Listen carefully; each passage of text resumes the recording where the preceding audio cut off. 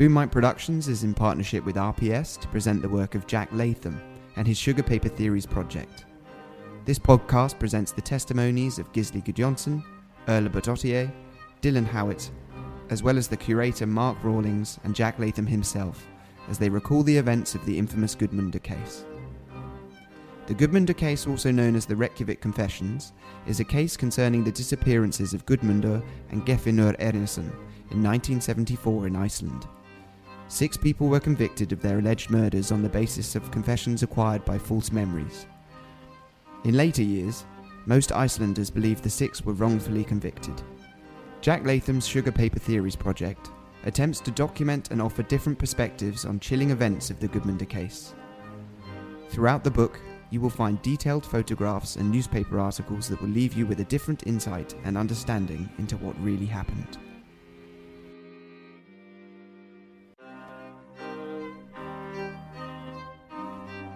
My name's Emily Tetras.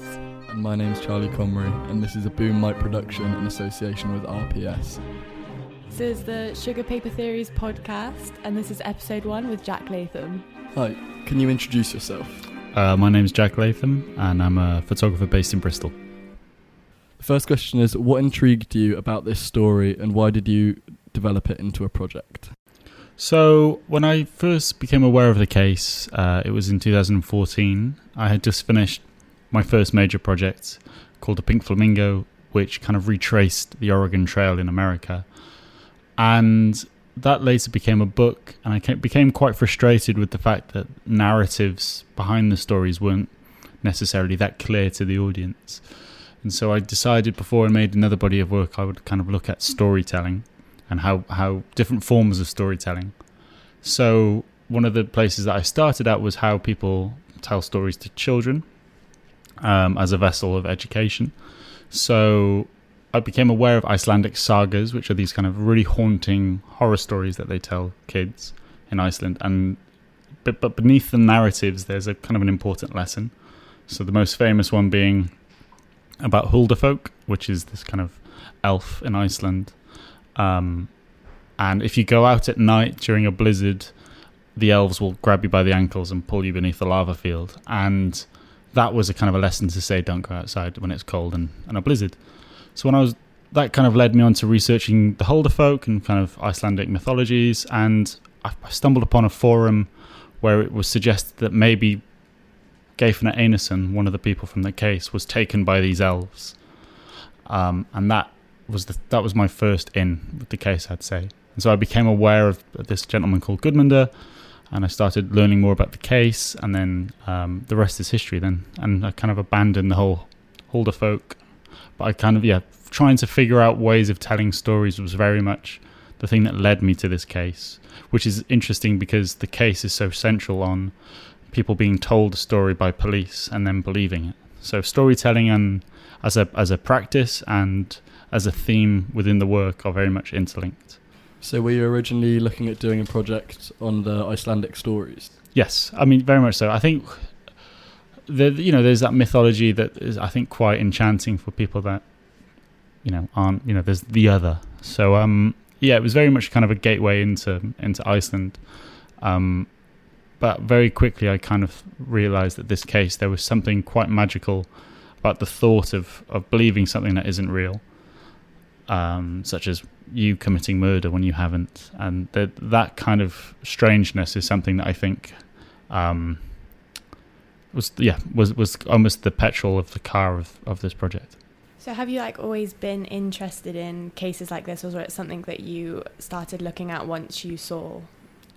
Yeah, so this is the only project I've ever made on a crime case. My previous work, you could attribute it more to the kind of road trip movie, and this one would be a true crime movie. And my most current one, I would say, would be a kind of a thriller, kind of an Eyes Wide Shut, elite kind of project. So no, I'm drawn to subjects where that almost focus on different aspects of storytelling. So my most recent work looks at how conspiracy theories develop, and how by removing things out of context and placing them in a new context, like conspiracy theorists do, that can alter our understanding of a situation. And with this case, it's how being told a narrative with such confidence, when you as a viewer are in a situation of vulnerability, you end up believing narratives that maybe aren't necessarily true. And I'll also say that when I started making this work in 2014, words like fake news, alternative facts, weren't part of our vernacular. And so there's been this kind of catching up, I think, where the work now, you can kind of look at this conditioning of these 6 people and the narratives that they were fed by the police as a form of kind of propaganda or coercion. And I think that that's something that's quite applicable to media as a whole, not necessarily something as specific as this case. So I tried to make work that, while it focuses on a big case in a small country, the ramifications are quite global, I think. How did this case as a whole and looking into it affect your photography? So this is the first time I've ever used an archive when making work, and there's a lot of photographic kind of tricks that you pick up along the way, and I think one of the things that are almost done to death in photography is re-photographing archives, going to the same place and photographing it again. And I did do that a couple of times within this work, but I felt it was important to use those images as a kind of a starting point and respond to them, but not necessarily go out to recreate them. So that was something that was quite new. A lot of my work is kind of, I use a structure which I tend to follow, whether that's the Oregon Trail in America, Iceland, this crime case. I kind of followed the court's account of what happened, and that was the kind of chronology of me making work. So there is a lineage, the intersection, try to think of the correct way of putting this. Including black and white images with colour images was quite a radical thing for me at the time. And then also incorporating my research, which up until that point I had never done. So my practice is very much research-based, and then I'll build up a structure of a sort of, I know what I'm doing. And then I allow myself, when making work, I kind of know where the parameters are of the project. So I kind of give myself some space to respond to things that I see, but by the time I'm in Iceland or in America, I know what it is that I'm photographing. When you get to a location of a shoot, do you find that your perceptions of what you wanted the project to be change quite quickly? So I think when you make work at times and you take it back and you start editing, you realise that you were drawn to subjects that you weren't necessarily aware of why you were initially interested in them, and that's all kind of a dialogue with your subconscious.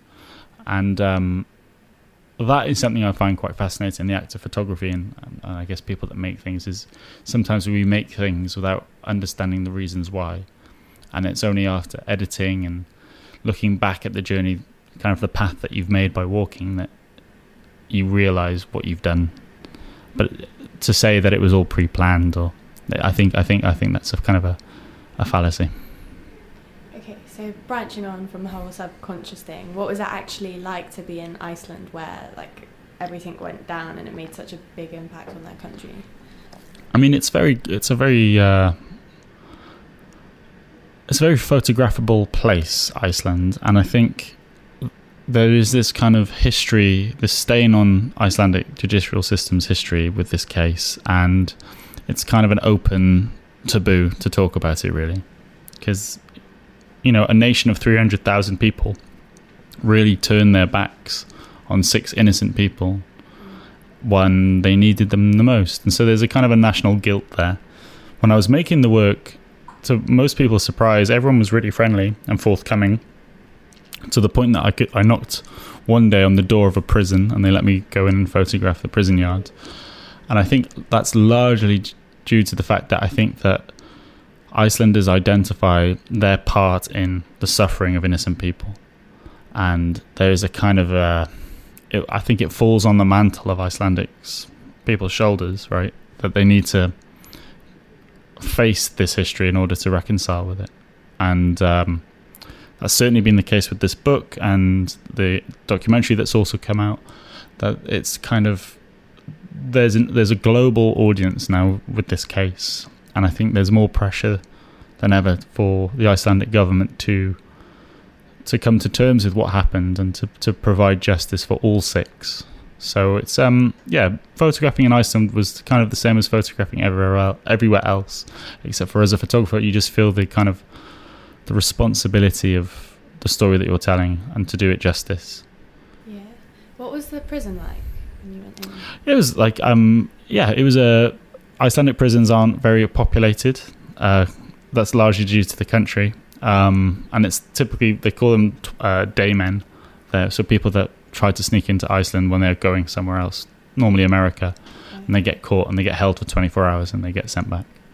The prison yard. It was kind of one of the things about prisons that they tend to be the same wherever they are, but the prison officers at least were very, very opening. Whereas in the UK, whenever I've tried to get into a prison, by legal means, I always get denied because of health and safety or paperwork.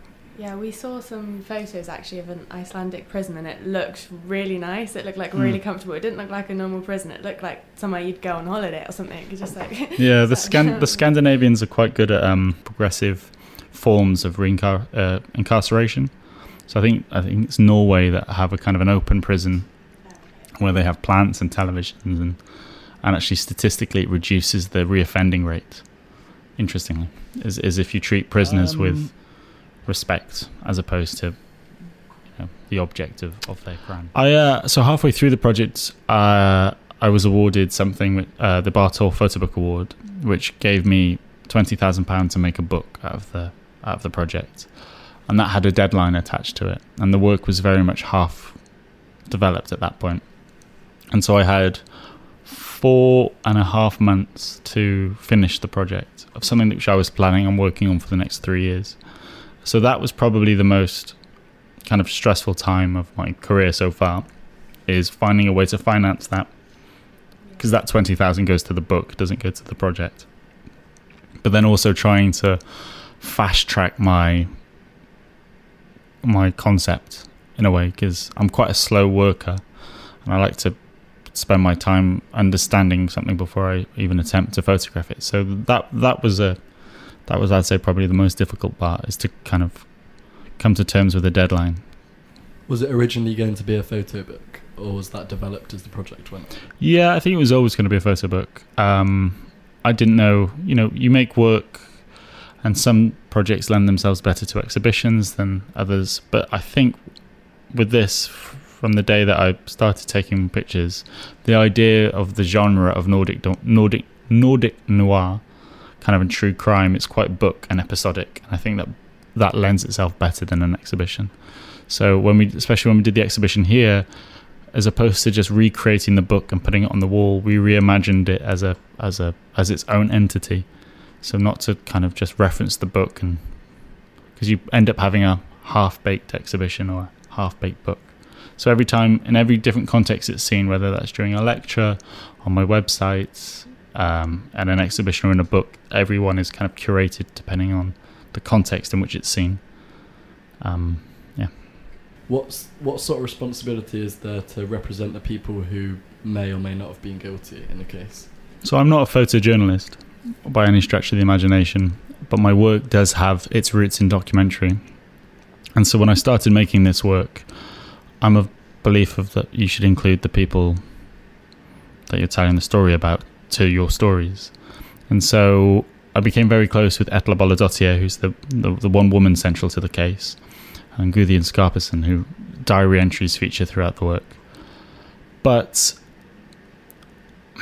especially when there's photography that features people suffering, I question the need for personifying that suffering with a portrait of those people. And so for me, it was much more poetic, for example, to photograph Etla's pet goldfish, something that's synonymous with having bad memory, and that's encapsulated within a kind of a tank as a representation of her, more so than a portrait of her would ever do. And also, and with Gudjon, I photographed his churches, which evoke, I would imagine, well, intentionally, but they evoke images of confession and purity, and in his case, isolation. So I think there's smarter ways of representing people. the thing with memory distrust syndrome is that this isn't just something that's ever happened just in Iceland. It's incredibly common in terms of coercion and interrogation. And so also by not including portraits of the people, it makes people wonder what they look like. And then the alarming thing is that given the right set of circumstances, anyone can be the victim of memory distrust syndrome. So those people could look like anybody. So yeah, that was why I didn't include them. But their voices, and in the new edition of the book, in 2018, a year after we showed in Iceland, the case got reopened and the 5 men were acquitted. But Etla's charge is of perjury, so her charge is still against her name. But until everybody is acquitted for this kind of fictional murder, there's not true justice, because it's justice for all, not just for some. So when we were thinking of reprinting the book, we thought, it would make a lot of sense if we gave Etla a space just to have her own words, unedited, about her lived experience, because so often by media, in particular Icelandic media, she has been kind of thingified and objectified by the gaze of a nation. And, it's important to remember there's more people that live in Bristol than there are in the country of Iceland. And so the idea of what your neighbour's up to in Iceland, or that's Etla Bolladottir, she's the person that was central to that murder, it affects you not just your generation, but your kids' generation and their kids' generation. And the thing is that's happened since 2011 and since the case has been reopened, that the conversation is no longer that's the people central to the case, but it's their neighbours trying to justify their behaviour. So the conversation has shifted slightly, where Etla is receiving a lot of comments, oh, well, I never believed the case. But it's enough to drive you kind of, a little bit kind of anxious and paranoid when you know that an entire country knows your face. And an entire country is, the size of a large city here in the UK. And what personally do you think was your best moment during the whole project? Finishing it, I suppose. It's a very emotionally engaging thing to go through, and I subjected myself to it, but it's I believe in that it's the responsibility of the storyteller to also it's the responsibility of the person telling the life story of someone else to become part of that person's life should they want it. And to this day I speak to Etla every week. I was with Gisli Guðjónsson yesterday in London. It's very much, this case has become an extension of my family, and I'm very close to the inner mechanics of it all. But it does have its toll, and it's, I'm trying to think of this as an exercise in photography, and there's all of these kind of dilemmas that you face. But I'm very proud in the way that Gisli and I made this book, and the exhibition, and so I would say that my best moment is the day that it was done, because I didn't have to necessarily engage with it as a photography project anymore. It was just something that I have made. Yeah. So what was it like when you actually first met them all? Was it? So 2 of them are dead. So there's 4 remaining. Yeah, it was tense, and it was kind of half having to explain what I'm trying to do. Etla, when I first met her, I told her I was a photographer and I was doing this project on the case. So when I turned up, she had kind of got herself ready to be photographed, and very quickly she realised I was a very different type of photographer. So I kind of pushed her aside and photographed her goldfish instead. So kind of something she thought was hilarious. But there is this kind of, when people entrust their story to you, you have a responsibility of doing it right. So I think that was the thing that made it most tense. But very quickly we were all on the same page. And actually, before the book went to press, my publishers flew out with myself and Gisli, and we organised the dinner. So it was the first time they've all been together since the case. And we showed them all the PDF and the book dummy, and made sure everyone's happy the way that they were represented. And then the book went to press the next day. So it was kind of very much involving them in the process of how they've been depicted in media, because historically they've been disenfranchised and completely muted by media. How long did it take you to build up a relationship with the people involved with the case? Was all your sort of time concentrated, or was your initial interest in one specific person, or was it sort of to get to know? No, I mean, again, Iceland's so small that you talk to one person and 3 more people have heard about you before you've met them. So very quickly, a small community gathered. Because I was working with Gisli Guðjónsson, who's the expert witness of the case, it was kind of, it was a lot easier than if I was a complete outsider. But I'd say my strongest relationship is with Atla. And that developed relatively quickly. Because I think that she could see that my intentions were good. And so what's the actual meaning behind the name of the book? So there's a photo of a desk, and on the wall there's a kind of an illustration. And the desk is owned by a gentleman called Sid, who in the book is referred to as conspiracy theorist number 1. And Sid is a childhood friend of Atla's and Saivar's, the two of the people central to the case. And they, when they went into jail, he managed to acquire the court's account of what had happened. And he has spent pretty much every day since pouring through these documents, which are on show, trying to find out what happened and simplify it. And so he's been drawing these timeline of events, which you can see on yellow sugar paper. And in a way, I kind of looked at these kind of illustrations as it's his theory of what happened. And they're drawn on sugar paper, so it was his sugar paper theory. And in a way, because I've curated and photographed eclectically about the case, and I've put them in a sequence also, a timeline, you could say, the book in itself is my sugar paper theory. So both of them together would be sugar paper theories. Okay, that's good. So did you have any inspirational idols that helped you with this project to develop the photos? I try not to look at too much photography because I'm a bit of a sponge of things that I like, and it kind of, I'll photograph things and I'll go, I really like that, and then I'll realise, oh my god, that's because it's that other photographer. Yeah. So in the past 5-6 years, I listen to a lot of music when I'm researching and when I'm making work.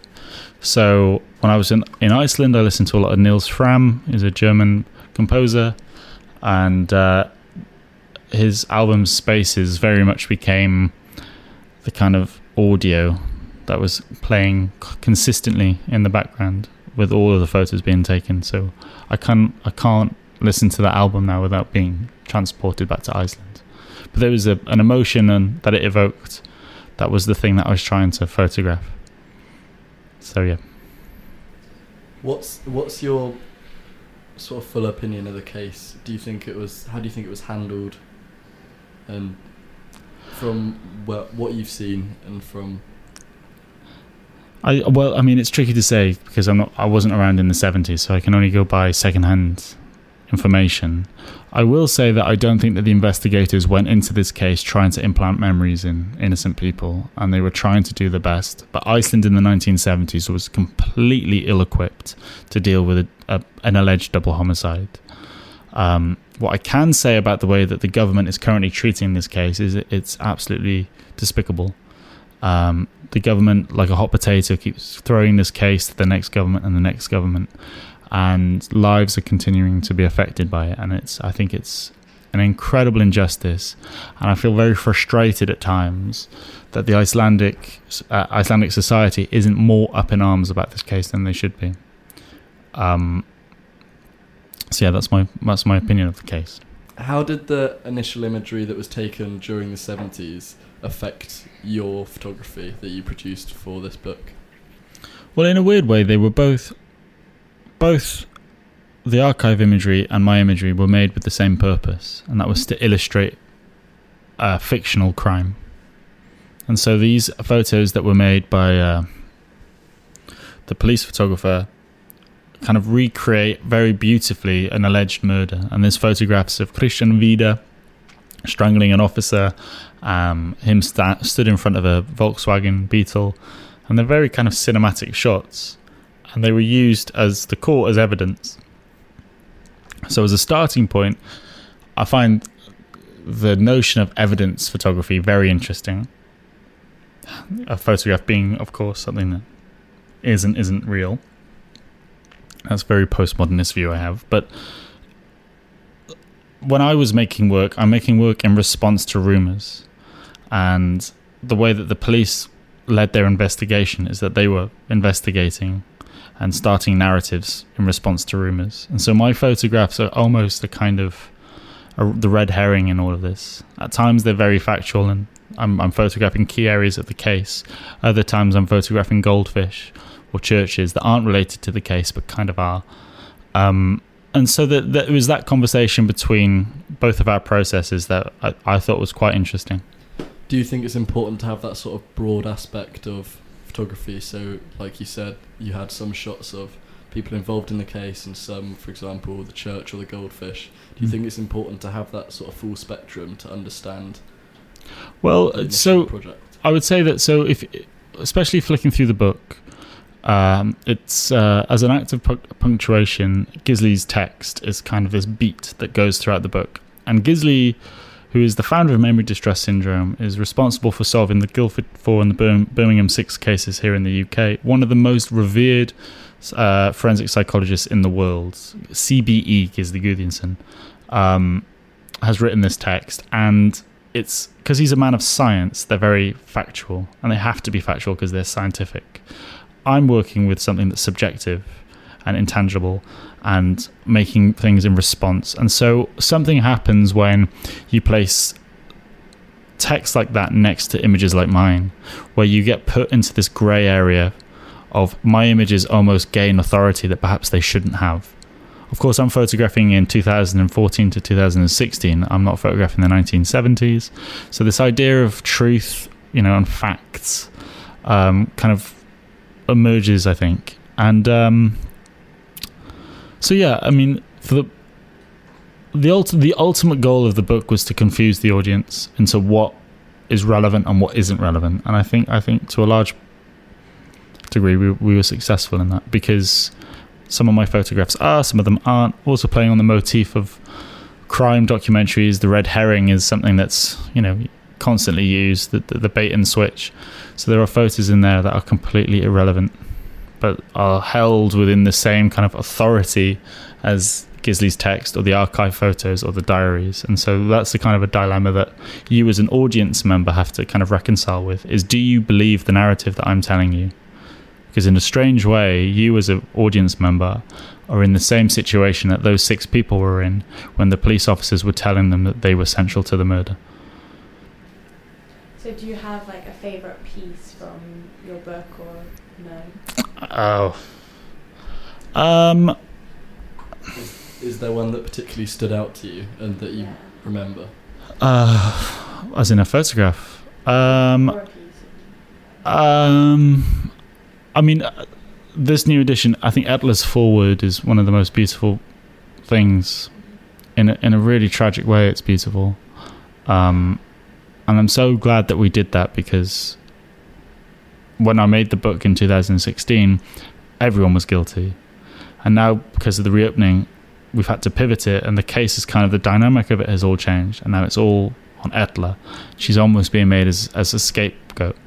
And this is someone that has been historically disenfranchised by the Icelandic government and has been voiceless in Icelandic media. So to give her her own space to talk about it, I think is probably my favourite piece of the whole work. Perfect. Cool. I think that's everything. Grand. Thank you. Thanks for listening. This podcast was written by Emily Tetris, Charlie Comrie, Paige Brimble and Holly Holder. Music was by Paige Brimble. Recorded by Charlie Comrie, Emily Tetris. A special thanks to Jack Latham and the Royal Photographic Society. To find out more about the case, make sure you look out for episode 2 with Dylan Howitt, director of Out of Thin Air.